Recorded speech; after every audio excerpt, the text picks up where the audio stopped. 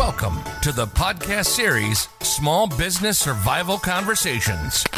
Through our weekly conversations, we hope to provide you with strategies and insights, knowledge and expertise to enlighten you as you work to build and grow your business. Here are your hosts, Anna Steinfest and Dr. Michael Troyer.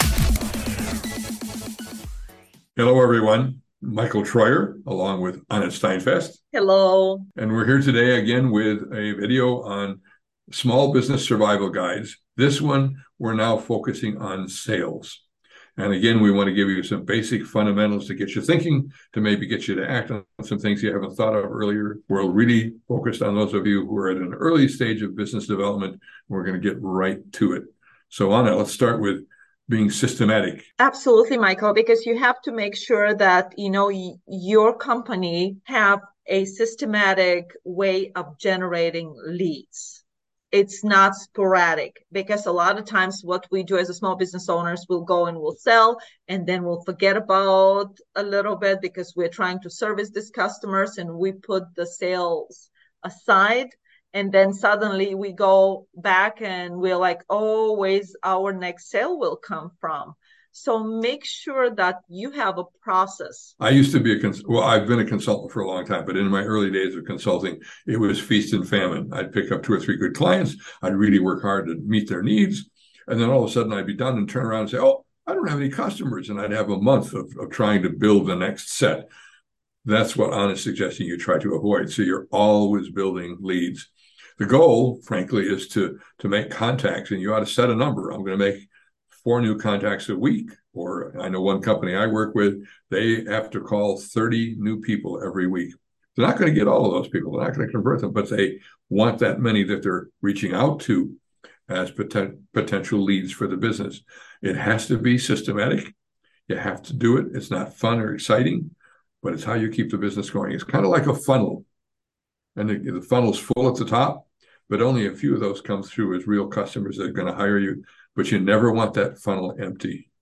You want lots sitting at the top, slowly working their way down that funnel. And that is going to our number 2 for us, is knowing your sales cycle. So when Michael is explaining about this funnel, you have to know how fast your customers go from the top of your funnel, trickle down towards the sales, the actual sales. So we call this one, this is kind of a sales cycle. Know how fast they can do that.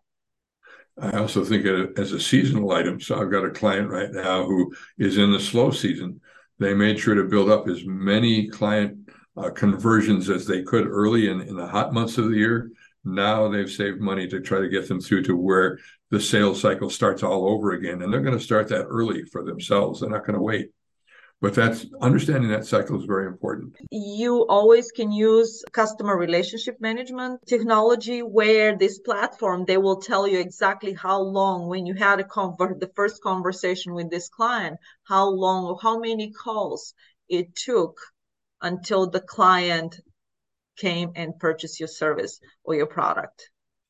And if there are those clients or customers who might come back to you, you want to know how many you've kind of got in your base who regularly return to you. You want to know what they look like, who they are, etc. And then you want to know how many you have to add to that to sustain the level of sales that you need to be a successful, surviving business. And that's where number 3 comes for us, is know your numbers. You have to make sure that every company you touch with, how long it took them from the prospect to be a prospect to an actual client. So you need to know how many people you have to contact from a cold lead standpoint, if you will, in order to get the 10 that you want out at the end of all of that effort. Or maybe when you contact 3, you get 1. Who knows what your conversion rate or that turn from effort to an actual sale occurs, a close ratio. But you need to know it, and you need to work from it. If you don't know it, you can get very discouraged. If you do know it, and it's going to take 30 contacts to get 10 sales, at least now you know what reality is. All right, I got to get out there, make those 30 to get to my 10. And as Honest implying, it's over a period of time. How long? Days, weeks, months it's going to take to convert. You're trying to be out ahead of things. And Another recommendation we have for you is use your clients as referral sources. Actively ask them for referrals or testimonials. If they purchase your product or service, they're one of your biggest advocates for your services and for your product. And I'm going to challenge you to think a little bit about when they're most high on working with you. That is, their emotional peak occurs in working with you. That may sound strange, but let me give you an example. If you're a loan originator and you close mortgage loans for a first-time home buyer, it's not when they get the keys to the house that they're feeling most excited about you. By then, they're thinking about moving all their stuff into that house, all the things they got to do. The time they're most emotional about their relationship with you is when you call them and say, by the way, your mortgage request is complete and you have a loan and you can go ahead and close on the house. That's when they're excited in terms of working with you. That's when you want to say, by the way, if anybody else is looking to buy a home, please send them our way. So think about that time frame. When is a request for a referral or a testimonial going to be most powerful from them? It may not be at the time of sale. It may be a little bit before then or a little bit after then. Varies by product. Yes, and testimonials right now are extremely, extremely important. As you see, I mean, you yourself, when you go in, before you purchase a product or service, you all the time go and check the reviews of that product and service.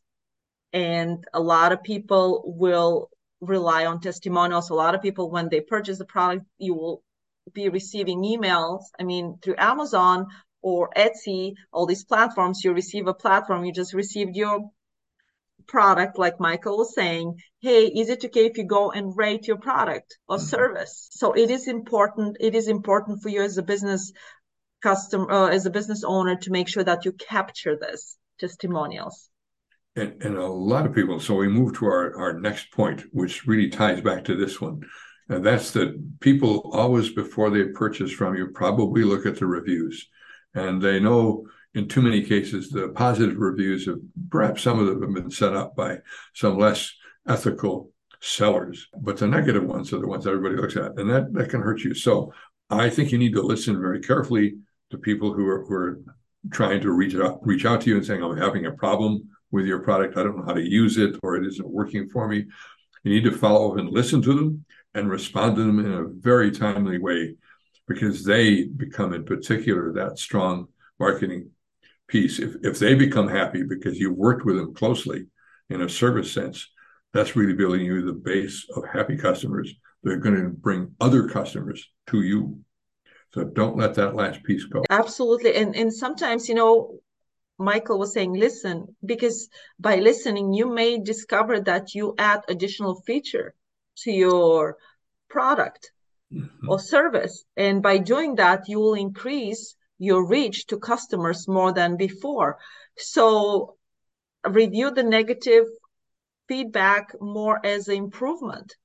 And I really like that, Michael, that you have to listen a lot. And then during the sales, if you have people, you will have people object to your product or service. Make sure that you are ready for the objections and follow up. When you sell your product, make sure that you follow up in maintaining that relationship with your client. And do it with both a bit of personality and some, I don't like the word because it gets overused, but authenticity. I think of the number of times I've gone on to look at reviews and the provider, the manufacturer has come back and said, thanks for your input, or we're sorry you had a problem, but that's all you get.